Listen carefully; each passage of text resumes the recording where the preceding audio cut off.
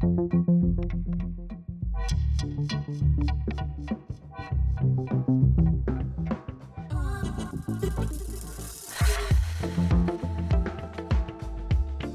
I'm Gio. And I'm Renee. And this is Listen to Me Podcast, where you get all the greatest and unqualified advice from qualified creatives. Basically, we go through it so that you can shift your mindset without breaking your brain.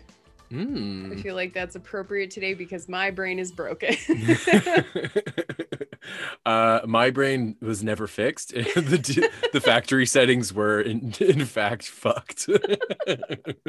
I was listening to a podcast a couple days ago, and the two hosts were talking about how the one is more articulate and intelligent, quote unquote, and then the other one is very like artsy, hippy dippy stoner. And I was like, what were you listening to? Very That with Raja and Delta. And I was like, oh my god, I think I'm the Raja and Renee's the Delta. Very That. I don't actually know that much about Delta. I recognize her name, but she loves a soapbox moment. That's for sure. Yes, Delta. Oh, we're sisters. She's got something to say about everything. Fuck yeah. And then there's Raja who's like, I don't know, like I'm really stoned right now. Don't ask me to think. Okay, well, I'm being Raja today because the weather here is really wild. And I know I always talk about You do. Yeah, the Edmonton weather, the Alberta weather, but March is a clusterfuck every year. So we've had highs of 12 and overnight lows of like -10. I saw this post online that was like, certain parts of North America have a secret 5th season called Gross. I'm like, we're in that right now. It's where everything is brown and you can't tell how cold it's going to be just by looking out the window until you go outside and you're either sweating or freezing. That's not happening here, I'm happy to say. I'm glad for you. All of my Ontario friends are sending me beautiful pictures of their porches. And I was editing a podcast earlier and we were talking about the weather came up again and you were talking about how cold it was there. Yeah. And I said something about like, oh, it's like 20 degrees here. And like, you literally were like, you can get fucked. And like, you just said it in this way that was so like, with such like gumption. I was like listening so back, I was like, oh my God. And I'm like used to you berating me and being mean. So I'm not mean. It's just how I express my love. It's very emphatic. My friend accused me of having a tall personality earlier today. He's like, you're what, like 5'9"? And I was like, no, I'm like 5'6", and he's like, I wonder what's adding the extra height. Maybe it's just your personality. And I was like, what? All right, you pick a segue queen. So today I have nothing. I have no segue today. I like it when your segues are as abrupt as possible, so this works for me. Today we're going to be talking to Greg Brown. I met Greg at the CGLCC Summit I'll say that 3 times fast. Yeah. I met him at the summit in 2019. There was like a workshop or something, and he came in and sat at my table. I want to get into it with him because I think it would be funnier to have him say it, but it was just the funniest interaction where I was immediately like, who is this person who's like coming in late? Like, it was the funniest shit. But anyway. So Greg, okay, fine. Tell us a little bit about Greg then. Yeah. You're like, shut up. No. I know. I'm trying to save it. I'm trying to save it for when he comes. He's an author. He's also a keynote speaker, and he's worked with teams ranging from CEOs to frontline workers, associations, governments. He's worked with Fortune 500 companies. He's a speaker as well, and he's spoken with audiences from like NATO, the UN, World Bank, as well as North American-based organizations like TD, U of T, Manulife. All of this is like very corporate sounding, and I promise that he is the exact opposite, which is something I want to talk to him about, that balance of the creative with that corporate vibe that he gives off.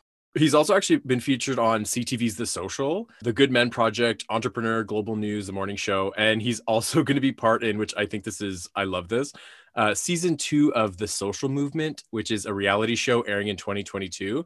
I don't just know what found that this out. is. Me neither. I just found it out. And so I'm excited to talk to him about it and to get a bit more information as to what exactly he's going to be doing on a reality show. Yeah. But Oh, very maybe cool. he's like a talking head expert or something. I think so. I think Yeah. it's something like that. Yeah. I'm really excited to chat with him. And he's like, I don't do anything past 8 o'clock. And I was like, thank you. I'm glad I didn't. I was like, I can't cancel on an interview. That's the one place where I draw the line. I'd cancel on you easily, no problem. And I'd be okay with it. Anyway, let's talk to Greg.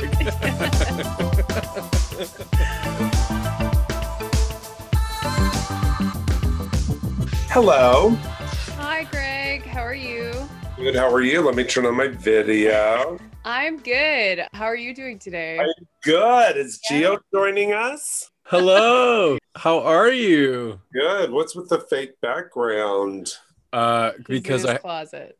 I have to record in here because it's the only room in my entire condo that doesn't echo like crazy. So I have to sit in here. Otherwise, it just sounds like I'm in a cave. Oh, like I'm in our condo in the city and I have like these white shears across the bedroom. I have to keep my head in front of the light reflection that I have here. So Yeah. Oh, yeah. I'm all about the lighting and angles. Sorry, I do this for a living. So I was going to say, Mick, you've done this before, obviously. Yeah. well, I'm usually on camera in my studio where I'm speaking, to 1,000 people or something. So it's not, well, it's just the way it is. Whatever, you can do it. You can edit this down and I'll be like, excuse me. I'm really happy to know that you haven't changed a bit. I- Quarantine No, I hasn't haven't. changed. So, Oh my God, I'm dying. I know it's true. But it's 8 o'clock at night. I told Gio it was going to be a free for all. So I love it. This is already I'm great. upset. I'm living for this right now. But and you know what's important about this is that people see that there's this white crazy gay guy so that they feel represented too. Yes. Yeah. Usually Gio fills that function, but you've got it covered tonight, Greg. Yeah. I know, but he's young, so he's not old. So that's That's the true, problem, yeah. right? There's an obsession with youth, which I don't quite understand because us older men are relatively attractive with our little muscles. Pre-interview, I was comparing you to Mr. Clean. Everybody says Mr. Clean. And when I was younger, it used to be Vin Diesel. Mr. Clean is not hard on the eyes. Okay, we better get going on this or I'll be asleep. This is exactly how I thought this interview would go. Okay, well, don't record. Okay, I'm ready to go whenever you are. We've been recording this whole time. It doesn't say it, does that? Okay. I'd be fired. Let me just have a drink. Well, Greg, I just want to thank you for coming on our little dog and pony show. Starting now? Yeah. Yeah. Okay, so tell me when we're starting. Are you ready, everybody? We're recording now. We're recording now. Okay. And action.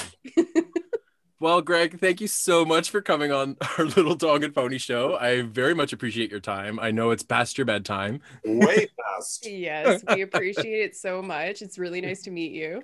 Thank you, Renee. So how have you been in this like crazy year?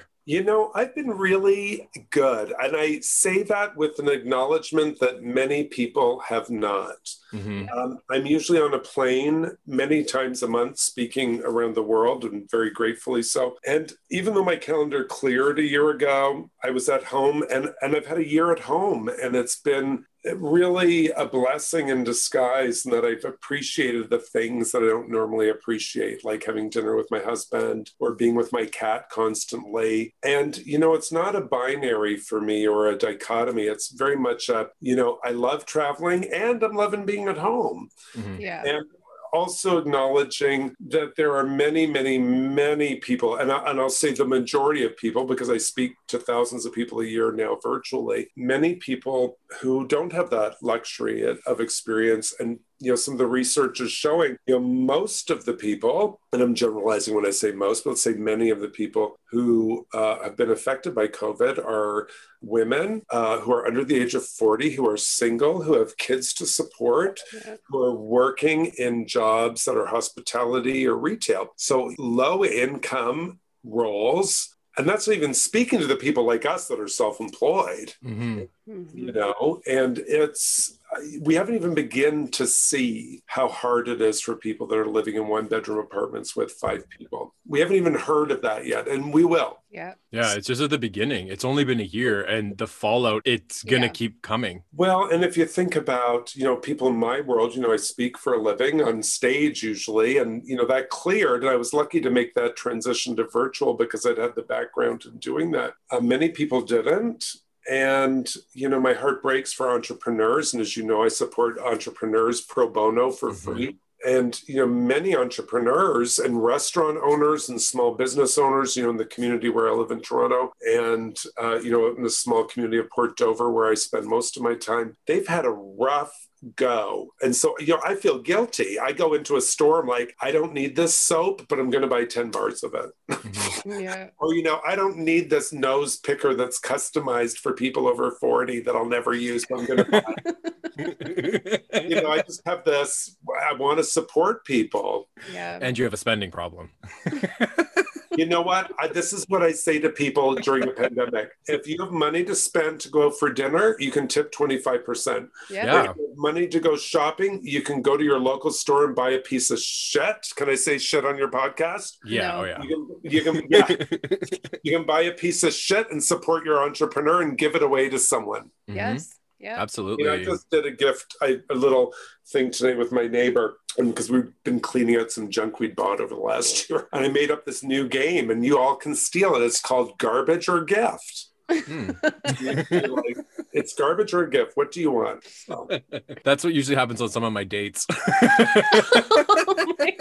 Well, Gio, the truth is not everybody's going to be a match to you or to me or to Renee. And if they don't choose you, they're garbage. Exactly.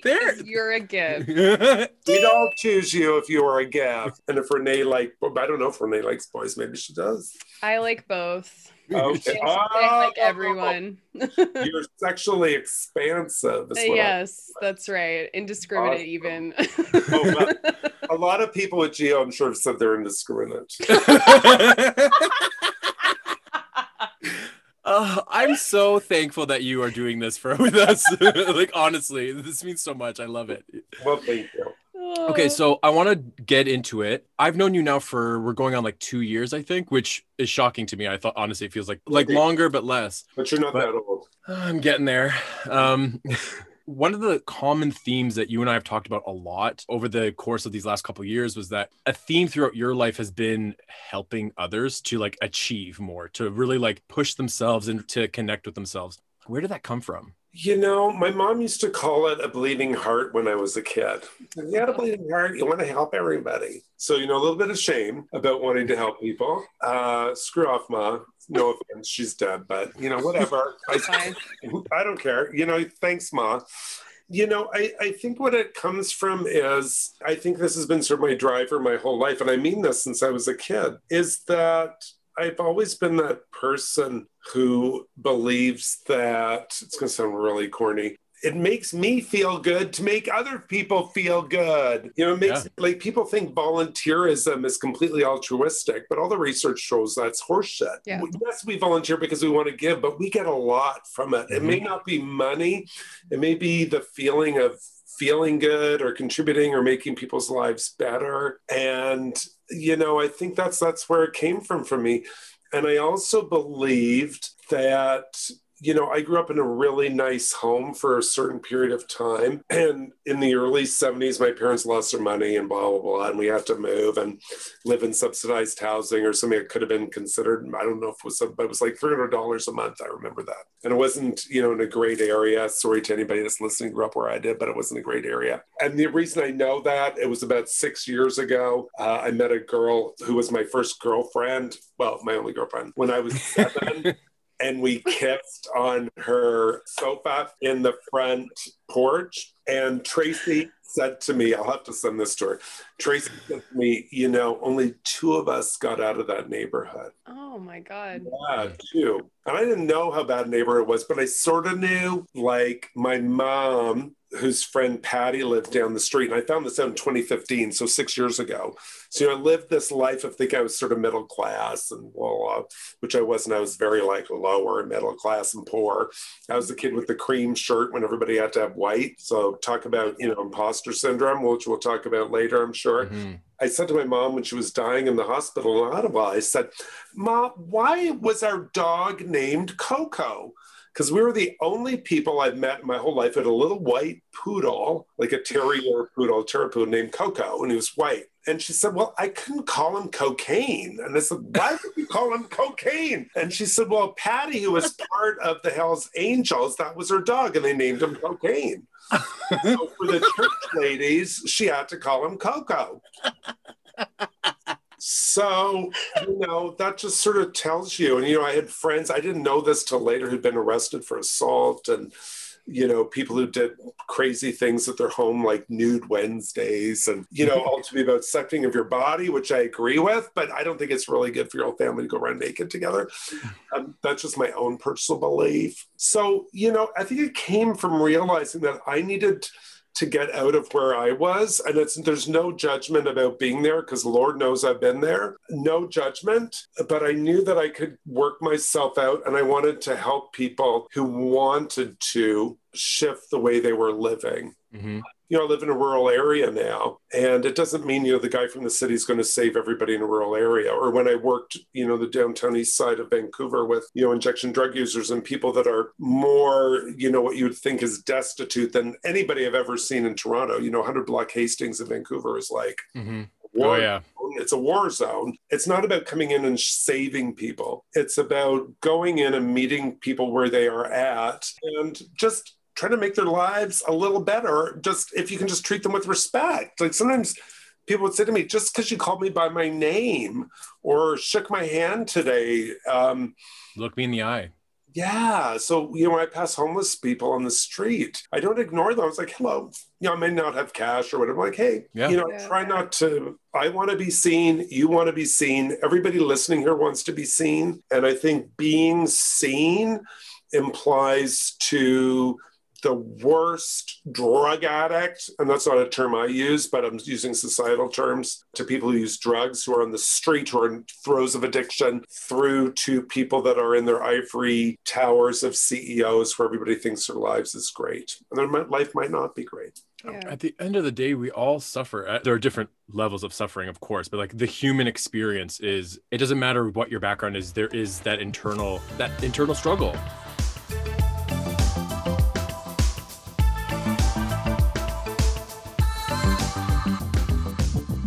Greg, for people like me who don't know as much about you as Gio does, how did you start out? Like, did you have a plan where you're like, I'm going to go to school for this and this is how I'm going to help people? Or how did you get there? Well, one of the things I believe, and just pouring myself some water so people don't think I'm drinking, even though I would like to have a drink, but I'm not going to. Who cares? Have one. Yeah, I don't have it. No, because we'll end off somewhere talking about something else that we don't want to talk about on a podcast because it'll never go away. It'll come back and haunt me. I edit this. Don't worry. Oh, yeah, that's right. So I think, where that came from was when I was a kid, I was in school. And then when I was like 12 or 13, I went to camp.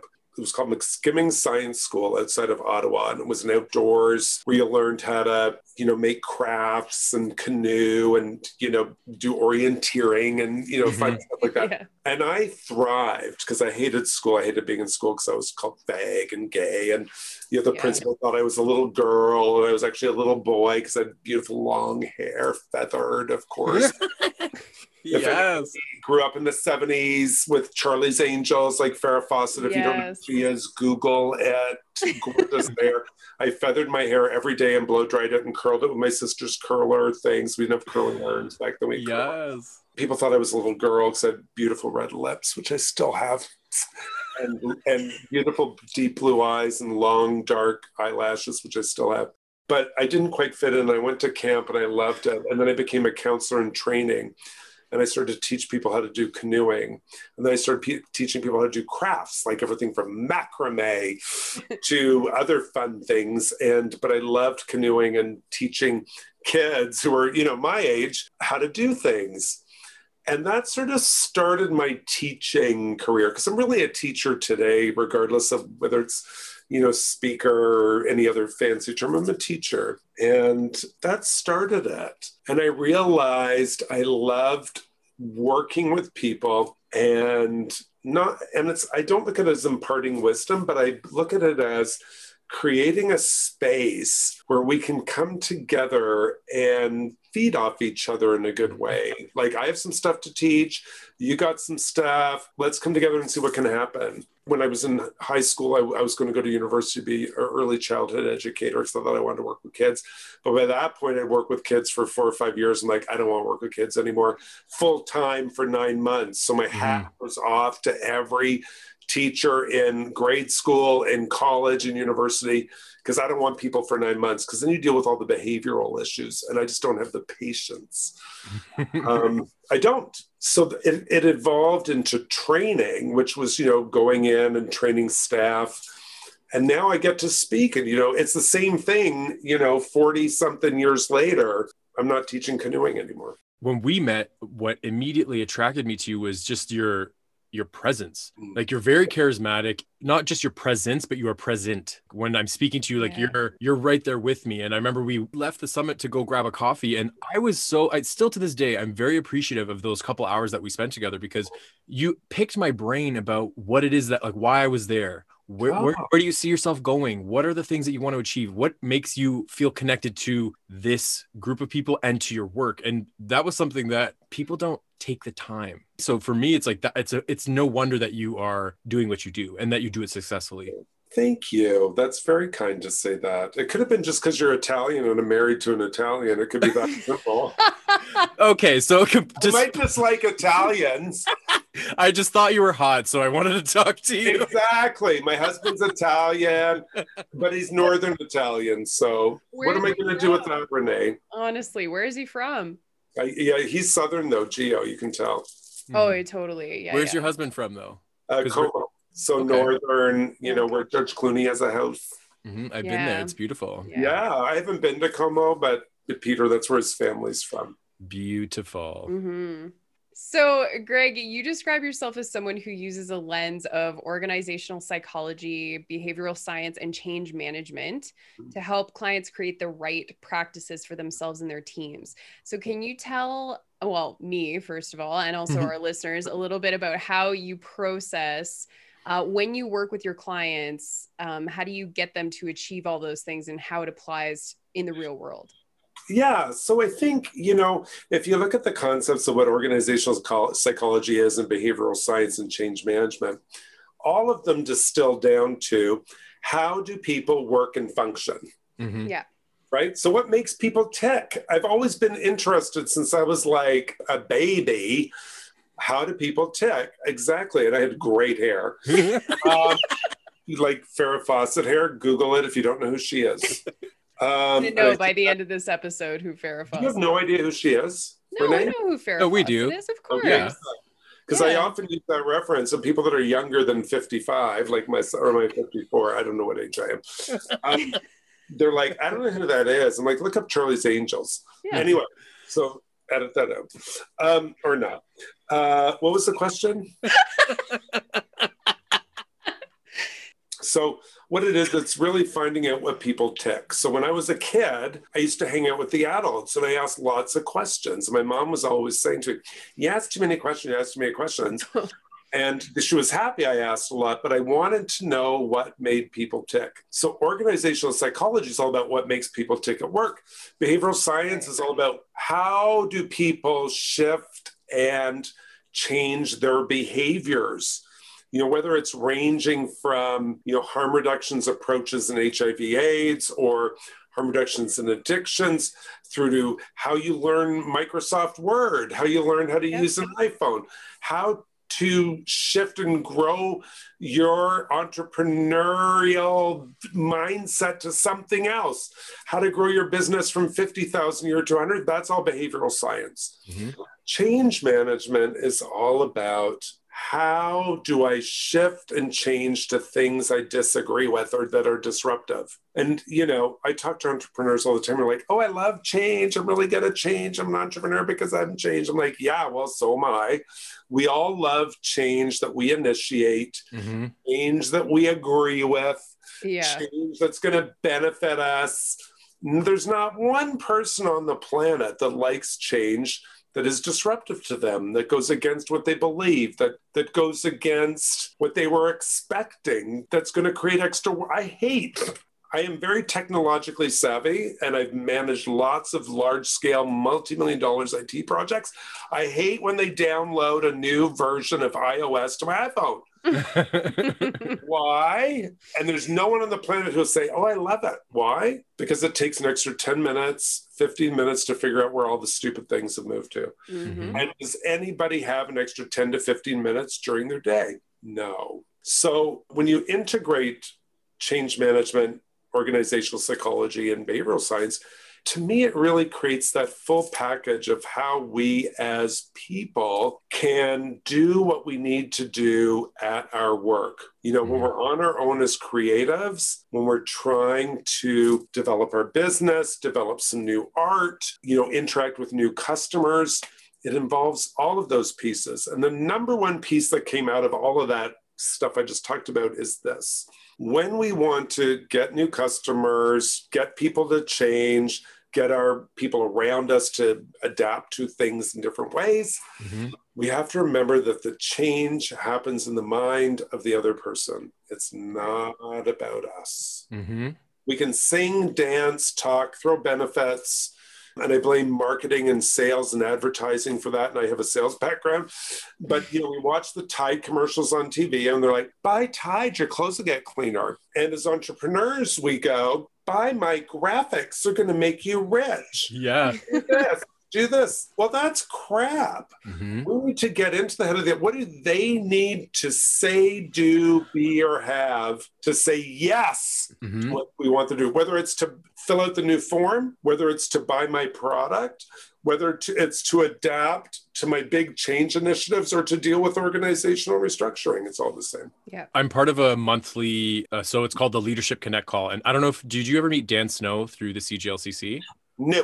So he hosts it, and it's just a bunch of entrepreneurs, and every month is a theme. And the one that we just did on Friday last week was around how to use the language of your customer or your client in order to figure out what is their problem so that you can address it to them and speak, so that basically you can connect with a potential client or customer. You have to talk to them, not at them, of like, this is all I can do. It's like, but what do you need from me? And how can I make that happen for you? Well, and the way I tell people to deal with that is pay attention to the language people are using. So, people have said to me that I'm often a chameleon. Like I can speak to a finance audience or I can speak to a group of 20-year-old entrepreneurs. And, it's not about being fake. It's not about being someone you're not. It's about listening to what they say and integrating it into your own experience and using their language that feels authentic. And that comes from, for me, 29 years ago, I worked in HIV/AIDS. I worked with people living on the street. I worked with, drug users, and I'd tell them how to shoot up, even though I'd never shot a needle into my arm in my life. I'd tell people how to have safe sex and how to do things that I'd never done. And I'd made a fool out of myself half the time. I didn't know what I was talking about half the time, but, they needed people, so I did it. But where it came down to was, and where it really set me up for my career, was learning how to speak to people who were not me in a non-judgmental way about things that we all had judgments about. Yeah. So by that, I mean this. One of the things I did that I'm very proud of was, I worked with healthcare professionals and people like Catholic nuns who were working with people on the street. And, people often will bash, Catholics and so on because of the history and stuff, and rightfully so. But absolutely. Many people are recovering Catholics. I'm not, but many people are. And if you look at the history of Catholic charity hospitals, though, like St. Paul's in Vancouver and St. Mike's in Toronto, and this is some history, they were at the forefront of dealing with HIV. They were the only hospitals that would take HIV patients back in the 80s. Mhm. The only hospitals, other people wouldn't. They were also the only ones that had the HIV research centers. And they were also the only ones that would work with sex workers, which they weren't called back then. We called them prostitutes back then. But today, of course, sex workers, which I agree with. And the nuns I worked with at St. Paul's, because sex work was illegal back then. I'm not sure if it's illegal now, but it probably is. It is, yeah. It's Yeah. decriminalized. Thank you. Yeah. This is nuns, Catholic sisters, just to be really clear. They wanted the sex workers at St. Paul's to have the same access to healthcare as everybody else. Mhm. And so it's illegal to be a sex worker. And they knew that their files, your medical files can be taken by law. Most people don't know that, but they can. So they labeled all the sex workers Clara. And they had a file, Clara 1, Clara 2, Clara 3, Clara 4, Clara 5. And that was just the names of the sex workers. So, these nuns were radical nuns who went out of their way to help people that were, living on the street. And I would teach these nuns how to talk to people living on the street. And I do workshops where we'd have, and this is a long story, you could edit this, we'd have flip charts laid on the floor with 25 sisters in a circle. And at the top of every flip chart were words, clinical words, body parts, breasts, penis, menstruation, intercourse, oral sex. And I would do this on the afternoon of the second day. I'd make all the sisters write down all the dirty words they'd heard for those body parts and practices, all the slang terms, all the street terms, 25 pages filled with terms. Half of them I'd never heard of. And you'd analyze them because you'd see themes between men and women, of course, right? Men were big and strong and women were, and different themes between Indigenous folks and white folks and, all this stuff. But what was most interesting was when the sisters were able to see that the words were just words. And when a sex worker came up and said, something's going on with my C, Yeah. say that word on here, even though I love that word. You can say that word. It is Can I say it? Yeah. I love that because I back then, and if those of you are old enough to know the Vagina Monologues was on, I've been in a room of 3,000 women going, C-U-N-T. My whole thing was when a sex worker came up to a sister and said, something's going on, the sister didn't need to go, oh dear, don't say that word. She'd be like, okay, let's talk about this. Mhm. Yeah. That's where that whole, that to me was the culmination. I was only 25 at the time, so 30 years ago. So culmination of being able to work with people from where they are at. Yeah, Mhm. absolutely. And that's what it comes, here I am 30 years later, working with CEOs of corporations, and it's the same thing. Where are you at? What language are you using? What language shouldn't I use? What language should I use? That really resonates with me because I think so many people, when they think about communication, they think about how desperate they are or how much effort they will put into making sure that they are understood and how little time they take to make sure that they understand the other person. And it is your responsibility as somebody who's communicating to do both. You can make yourself understood, but you also should make sure that you understand what that other person is saying and where they're coming from and what their values are and what is important to them. And that is true communication.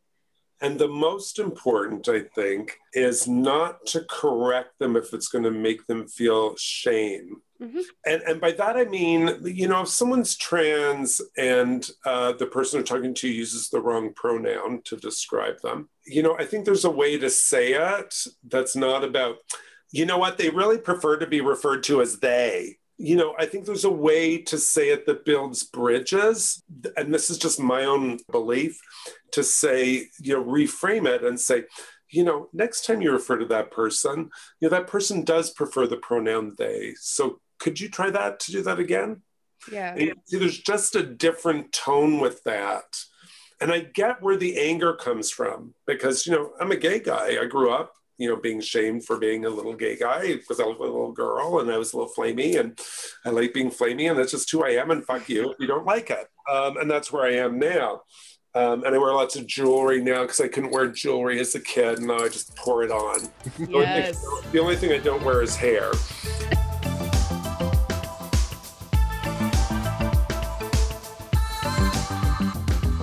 I was telling Renee a little bit briefly. I didn't go into it because I wanted to talk to you about it, but about when we met. Do you remember at the summit, like the I day do. You were sitting in front of me and I was passing you notes because you're Italian. Yeah, he was. He was literally writing notes, and it was like one of them was, "Do you want to get out of here?" I was like, "Yeah." Like, I was bored. This is what, like, what's the term? Like, cinch the deal? No, is that Yeah, like cinch the deal. Yeah. after everything? Like, we had gotten we got coffee, whatever, and then the summit was over, and you're like, "Well, what are you doing later? It's the finale of We watched season." RuPaul's Drag Race. Yeah.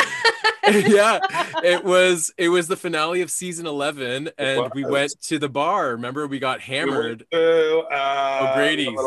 O'Grady's upstairs. Yeah. And when they won, I'm like, okay, I'm tired. I'm going home. Yeah. Did you stay and get laid that night? No, I went back to my little condo. I was pretty drunk and tired. I'd been schmoozing for 2 days at the summit, so I was just not in the mood. Yeah. But that was so much fun. Like, I remember standing on the street corner and being like, "I'll see you when I see you," but this was lovely. I know, it was fun. We had a good time. Yeah. Oh, remember going out? Remember the bars? Like Doing things? Remember bars? Remember how great it was? I think Andre, my entrepreneur that I was supporting at the time, didn't know what to do with us taking off. we had Andre on the podcast. I love Andre. Yeah. He's very smart. So smart. That episode that he did, I got so many DMs or text messages, even face-to-face people saying, "Who is this person? He's so insightful and really connected to his work and his art." And that to me was like, yes, like this is why I'm saying, like, I love being able to do this podcast and have people tell their stories, and everybody's so different, and how we operate in this fucked up world. I love it. Well, and Andre's one of those people who really embraces, I call it gender expansiveness, this ability to expand beyond male or female. Mm-hmm. It's an expansion and a blending of the divine masculine and divine feminine. That's very interesting to me. Mm-hmm. You were his mentor. Yeah. Mm-hmm. In the program, which was, that's how we met. You sat at our table. He's awesome. So on the topic of working with people, because you were obviously a mentor in the mentorship program, what advice do you have for anybody who is struggling to connect to the power of their own voice? First off, I think connecting with the power of your own voice is a lifelong process. Mm-hmm. Totally. I don't think it happens overnight. I think it's an evolution. I'm 54 now. I went to a retreat last year in Santa Fe just before lockdown in February 2020 because I needed to find my voice at 53 because I felt it had been sort of diminished in my work, and I just didn't know what I wanted to do anymore, and I didn't feel like it was me anymore. Going to that point, I think it is an evolution, and I look at where I am now. I've found my voice in the last year, but that's going to change. Yeah. So I do think it is about taking that time to be patient with yourself. I think most importantly, well, not most importantly, there's a few things that will help you find your voice. One, ask people what you think your voice is. They'll tell you. I didn't know, go talk to people. What do you like about me? What do you don't like about me? Where do I thrive? Where do I shine? Why are we friends? What pisses you off? What do you enjoy? I'm lucky that I'm a speaker and have been, I've taught workshops and taught and, been in front of people for 30 some odd years. So I get evaluation forms. So I get a lot of that feedback, good and bad, over the years. So I'm very clear today what some of my strengths are and where my voice is. The challenge is, and I think it's particularly true for LGBTQ people and whatever else people identify as who are not mainstream. And I say that for people that are heterosexual entrepreneurs. I think entrepreneurs are outside of the mainstream. I think creatives are outside of the mainstream. We're brought up to go to university, get a 9-to-5 job, get married, get a mortgage, pay off the mortgage, don't do anything until we retire at 65 and then go on a cruise. I want to do it backwards. When I'm young, I want to retire and I want to do all of those things. And then when I'm like 80, then I'll start working for 5 years before I pop off. Hello. So I think that's what we're conditioned to. And when we're not in that format. And I've never been that. I knew from a young age I could not be a cubicle person. I just knew it. And my hat goes off to people that can do it. And we need those people. That is not me. The system is built around people like that. If you go to a bank loan, they want to see your T4. Well, I don't have T4s. They want to see this. So it's harder to buy a house. It's harder to do this, harder to get a bank loan. Y'all know that. That's why I go to credit unions. That's why I love credit unions. And I'll give a shout out to every credit union I've ever worked with, and I'm still a credit union member 30 years later. Find people and organizations that will support your voice, because the mainstream is not necessarily there yet, and they won't be for long. It's only now we're talking about, oh, working at home is a possibility. I'm like, okay, because of COVID, right? So I think finding your voice, one of the pieces I really love, First Nations folk call this, and we call them First Nations here in Canada. In the US, they call them Native American, and they describe it as your original medicine. And your original medicine, and I love the way First Nations folks describe this as, and it's not every nation, so I'm sort of generalizing when I say First Nations, but Indigenous folks. A lot of Indigenous people believe, and it's in some books. Angeles Arian wrote a book called The Fourfold Way many years ago that she studied Indigenous cultures from around the world, and she found 4 common themes. And whether you're in Africa, whether you're in the European community and the Basque community as an example, or in North America, whether you're in Canada or the US, or whether it was, the Mayans in Mexico or the Incas in Peru, or Indigenous cultures, the Maori in Australia and New Zealand.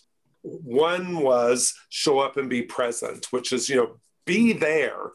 So what you were talking about earlier, Gio. The second was pay attention to what is heart and meaning. So notice where your energy goes. And I say that that's true for entrepreneurs. If you want to work with certain clients, notice which ones bring you alive and which ones make you go, no way. The third one is tell the truth without blame or judgment. So it's similar to what I was saying about working with the nuns and making sure that, they weren't judging the people with language they were doing.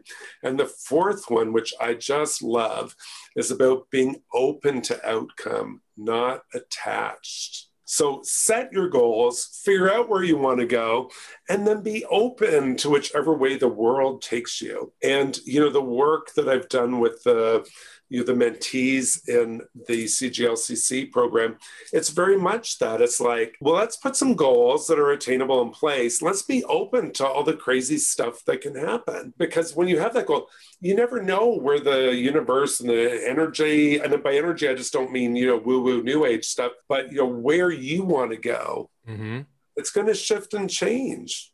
Yeah, we talk a lot about that on this podcast with the wide variety of entrepreneurs, creatives, artists that we've talked to. And Renee and I can speak for this. We're like, I have a vision, okay? I want to get to a certain place, but it's this idea of like, it's a mentality. And yes, I have to put in the work, obviously. I can't just like show up and be like, I'm going to be, making 6 figures and like doing all this cool creative. But it's this energy that you put out where you're like, I don't know what I'm doing really, but it seems to be working because of my mindset. Well, let's talk about that, because that's a very good point. One of the things about human beings is we are teleological, meaning when we set a goal in place, our subconscious mind figures out how to get there. Now, your subconscious mind isn't some woo-woo term. It's a collection of neurons. Now, the mindset piece is very important. And there's 2 pieces I'll quickly talk about around, our brains, which tie into what you're saying. So people realize this is your physiology. This is not woo-woo. So our neurons in our prefrontal cortex, which are about here, they determine how you're going to problem solve and decision make throughout the day. When you get up in the morning and it's raining outside and you get up and say, oh, it's a lousy day out, your brain is going to start lousy, lousy, lousy, lousy, lousy. And how you start your day is how do you lead your day? And how you lead your day is how you live your life. Your life isn't made up of this big life. It's made up of daily moments and hours and minutes. And so if it's raining outside, what you want to do is take the emotion and judgment out of your language. You notice the words emotion, judgment again. Let's take it on out, just like I did with those nuns. Now, when you program your brain to say it's a wet day, you're not putting emotion and judgment there.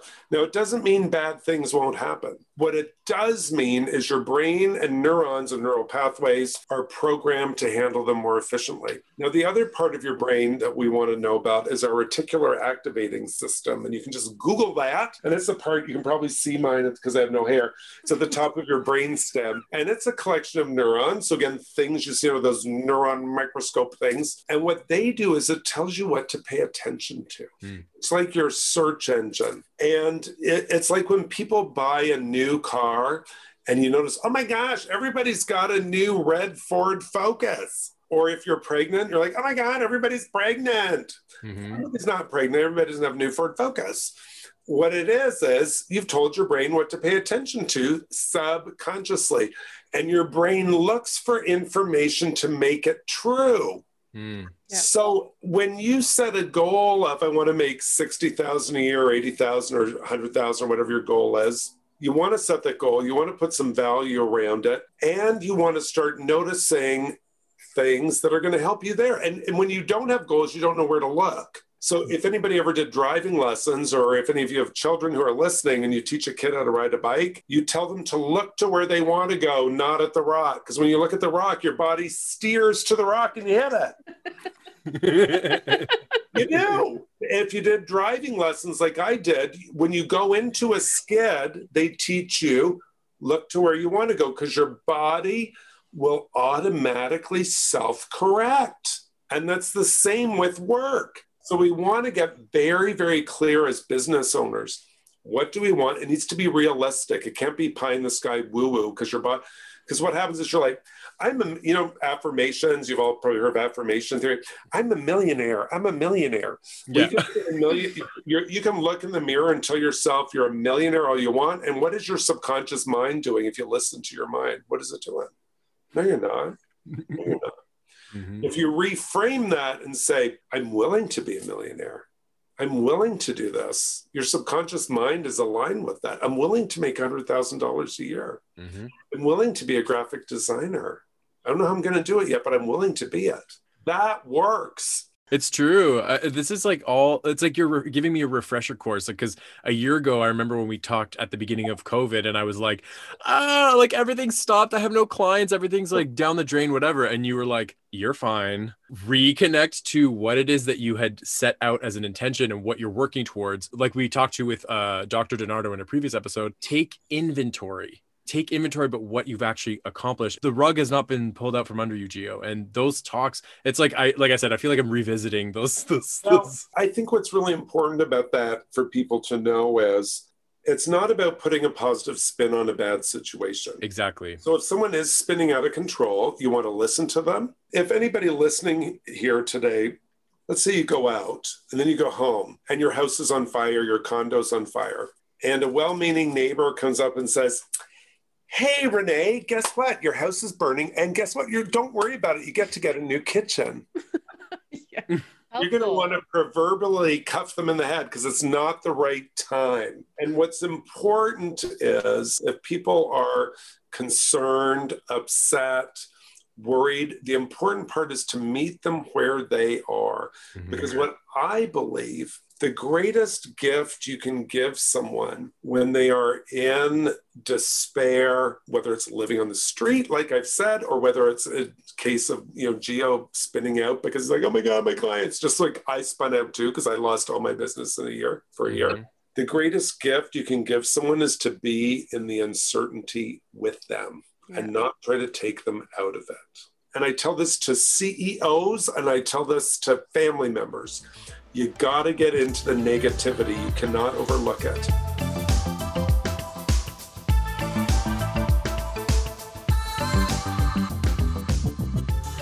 We've talked a lot about imposter syndrome on Listen to Me and how that affects us as entrepreneurs or creatives working for ourselves. And I like a lot of what you said tonight, Greg, I think has application for entrepreneurs and also for creative people who are just looking to find their way into their craft, like going into it with an open mind, looking for that alignment, and also kind of like validating how it can be really difficult. And also I really like the idea of being open to outcomes, not attached. Like, I think that helps to steer us in the right direction. In terms of how queer people come up against imposter syndrome, can you give us some of your perspective on that and kind of bring us through it. Yeah, I mean, what's interesting is, there's my experience, there's a lot of research. Some of the research shows that high achieving individuals tend to have a lot of imposter syndrome. So that's good. I mean, look, we're all high achievers. Yay. And, my belief is people that listen to podcasts are generally high achievers. And if you're listening, you probably are listening to learn something, to improve something, to think about something. And that shows you're a high achiever. And the research shows that we tend to have more of that, people that are high achievers. And what's interesting is a systematic review, meaning like a sort of a meta-analysis of research, found that people who had imposter syndrome tend to believe they were the only ones with it. Yeah. So one of the great things about talking about it and knowing that you're not the only one is it actually helps you get out of it. Mm-hmm. So just the fact we're talking about it helps people. Now, I believe, and certainly what I've read is that just like systemic racism, there's systemic imposter syndrome stuff that contributes to that. What that looks like is, when you have a competitive culture where you're trying to competing for the top, it can create that. When you're young and promoted into a role that older people are in, you might have a bit of imposter syndrome attached to it. A work culture that only has male or white male leadership attached to it. It can lead, marginalized individuals, whether we're talking about BIPOC or queer people, to feel like they don't belong. And I think that's sort of, the stuff that we tend to see. And I really believe it's when we have underrepresented identities perceived, whether it's on screen, on television, or in businesses, that we feel we don't belong. Mm-hmm. The thing to know is imposter syndrome is not a clinical definition. I'm a member of the American Psychological Association, was looking some things up earlier, like, it's not a clinical definition. What is really interesting, BIPOC people who work or studied, and BIPOC, I mean, Black, Indigenous people of color. So I'm not even adding in the queer or gender expansive or non-binary folks. When they work in predominantly white environments, of course, I'm generalizing, that's not every BIPOC person. Studies are about generalities and conclusions. So for anybody who's listening, I'm not stereotyping, I'm just talking generally. Not everybody's like this. But when BIPOC folks who work in predominantly or studied in predominantly white environments, they found that they experienced imposter feelings at higher rates. Duh. Yeah.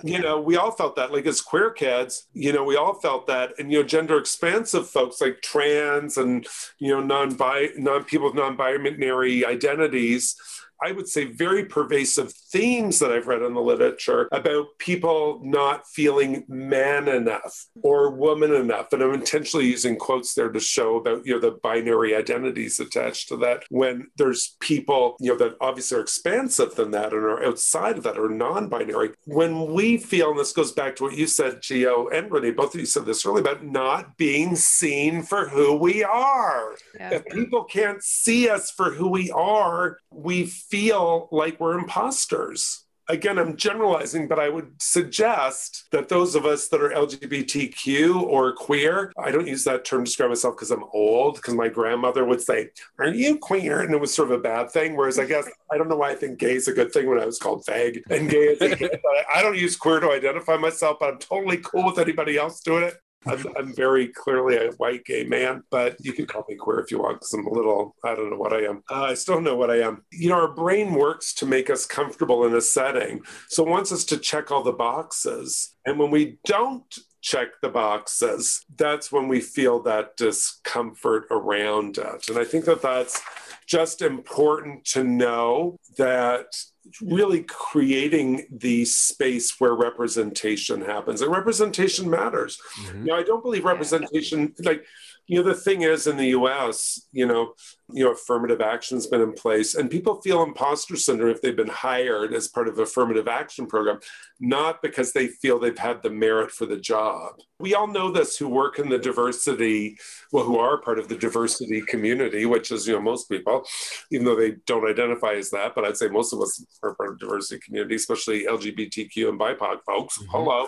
Is that when those are there, it's when we feel underrepresented, it's hard for us to shine. And again, what happens is we spend all our energy trying to do that. instead of do our jobs, or instead of what did they think? What did that think? And there's been studies out there show that people in the closet at work aren't as productive. Why? Because they're spending a lot of their energy hiding who they are. And when we hide who we are, we don't shine. So Marianne Williamson has a really great quote about imposter syndrome that I like, and it's often attributed to Nelson Mandela. It's part of a larger poem she has. And she says this: there's nothing enlightened about shrinking so that others around you will not feel insecure. It's true. I had somebody recently reach out to me saying, the way you talk on the phone is exactly how you are on the podcast. I'm like, yeah, because that's all I know how to be. And people, when they see you stepping into yourself, it's like that empowers people to be themselves, and to versus me being like, oh, I'm gonna like stay quiet, or I'm not gonna be as like Geo. You know what I mean? Because to me, I'm like, if you see me just being comfortable with myself, I'm allowing you the space to do the same. And I want people to do the same. Well, and that's the rest of the quote. She says, as we let our own light shine, we unconsciously give other people permission to do the same. What you were saying about you're the same on your podcast is the same in this. I say that to entrepreneurs, make that your website. People need to see you on your website. Write the way you talk. It was only in the last year I made my website sound like me. And I've been in business a long time. Mm-hmm. You did my logo and did, captured what I wanted, which, I'm a casual person. So, my little favicon and part of my logo is a lowercase GB, because that makes me feel me. I don't like a big GB. I'm like little GB, and now we're using that for GBTV. Yeah. And, and it's not shrinking. It's just like, I am a casual person. Look, I wear bracelets and jewelry, and I wear polo shirts. I don't wear ties. I don't give a shit. The last part of the quote, which is why it's attributed to Nelson Mandela, but it's not his, it says, as we are liberated from our own fear, our fear liberates others. Now that's hard if you're LGBTQ in a rural community. So I'm not saying run around with a rainbow flag screaming and put your safety at risk. Use your common sense. Yet in the world of entrepreneurship, we have to believe that if you have a product and if you have a service that people will buy, and I don't mean, weaving baskets, because entrepreneurs come to me, oh, I made these really good baskets. I'm going to make $100,000 a year off that. I'm like, no, you're not. Do the baskets like that Saturday at the market. Do it as a hobby. What are people going to buy? There's a difference between a hobby and a business. But once you have something and test it out, it allows you to be 100% free in who you are. And I think that's what we all want with the world.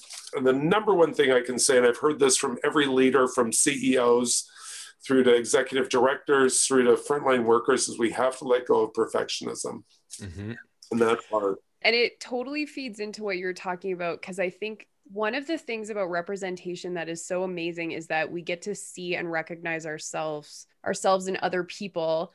But something that's kind of like the flip side, or like the shadow side of representation that we don't talk a lot about, but especially in the LGBTQIA plus community, is gatekeeping. Thing is that you have this new culture emerging of like baby gays, basically, who are trying to figure out their gender identity, who are trying to figure out their sexuality. And they're terrified of like mislabeling themselves, or sort of like glomming onto an identity that doesn't work. And there are other people in our community who are exclusionary, you know what I mean? Like, who are intentionally keeping people from trying to find the label that suits them best, because really it's about you. It's not about what other people think. It's about what works for you, right? Well, and Renee, that's so wise that you say that, because I think the thing is, as someone who's worked in a very LGBTQ organization in the past and moved out of that and into the corporate world, I've really learned that some people are going to groove with I get hired, I'm sure, because I'm like a nice gay guy and all the women like me. And, it took me a long time to realize that women over 45 are my buyers, because they might like me because I'm a gay guy. And I can also tell you, I'm sure I've lost business because of it. Yeah. And you know what? I'm okay with that. And it goes against everything I believe that we shouldn't be hired because of our looks and how old we are and how blah, blah, blah. And yet the reality is we are. So you want to allow your people to find you and buy you. And as a business person, I'm not talking about activism here, first off. So everybody take their activist hat off that's listening and don't yell at me, because I've been an activist and an advocate, but I'm talking about business. It's a different ball of wax. As a business person, it makes much more sense for you to work with people that want to work with you than trying to convert people who don't. You'll have much more impact.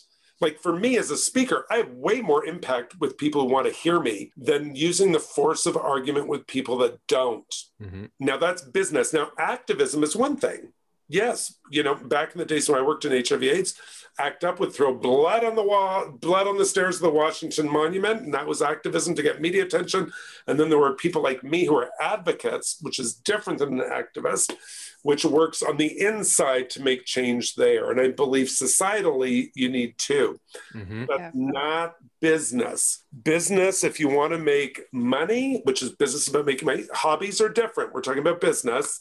Make your baskets for hobbies and knit and do, for me, it's like playing the piano. No one's going to pay me to play the piano. They might, but I'm not going to make money. For money, find out who they are, where they live, what they hang out with, what do they want? Work with them. It makes your life better.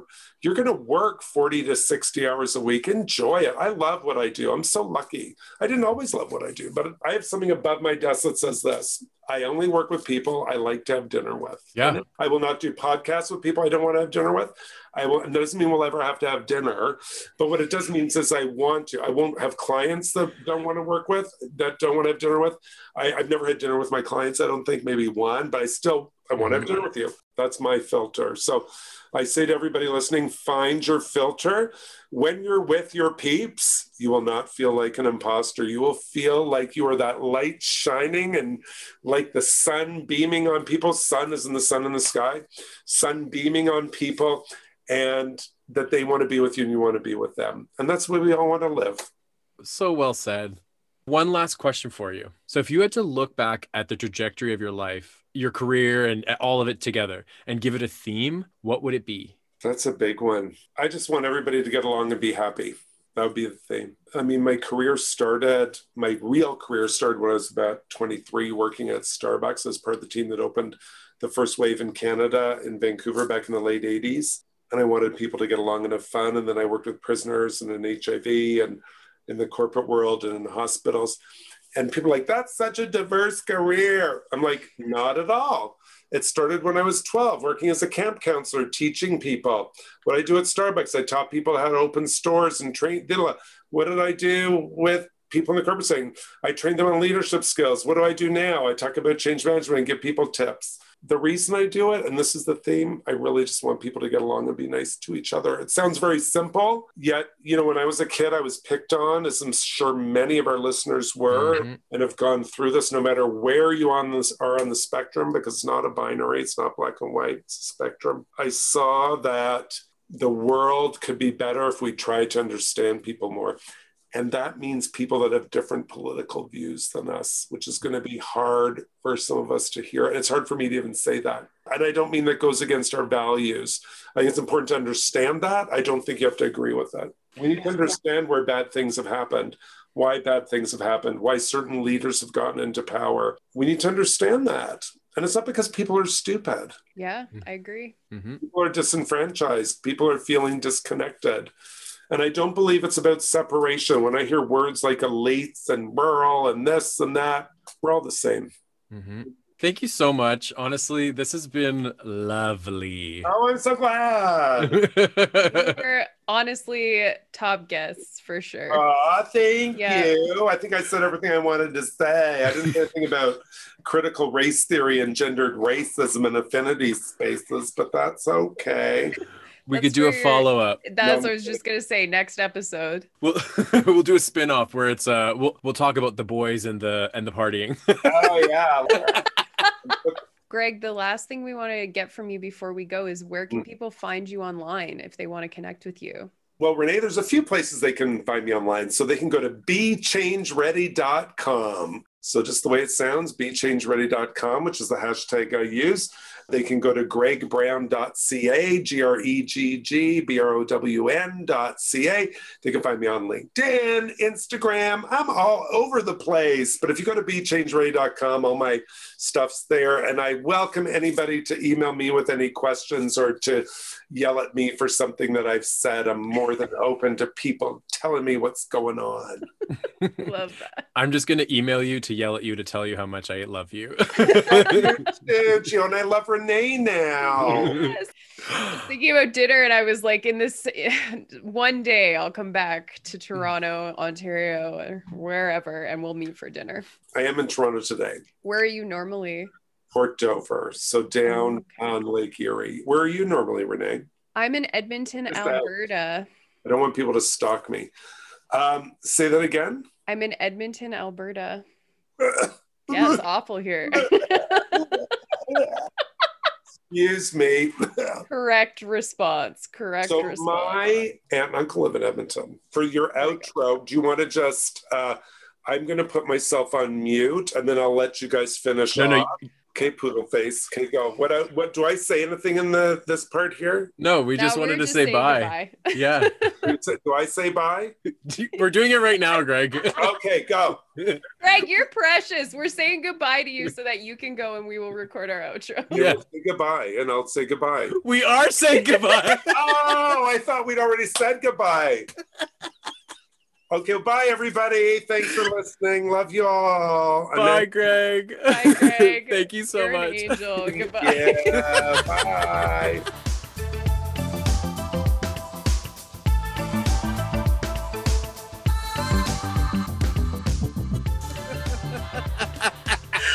I am forever changed.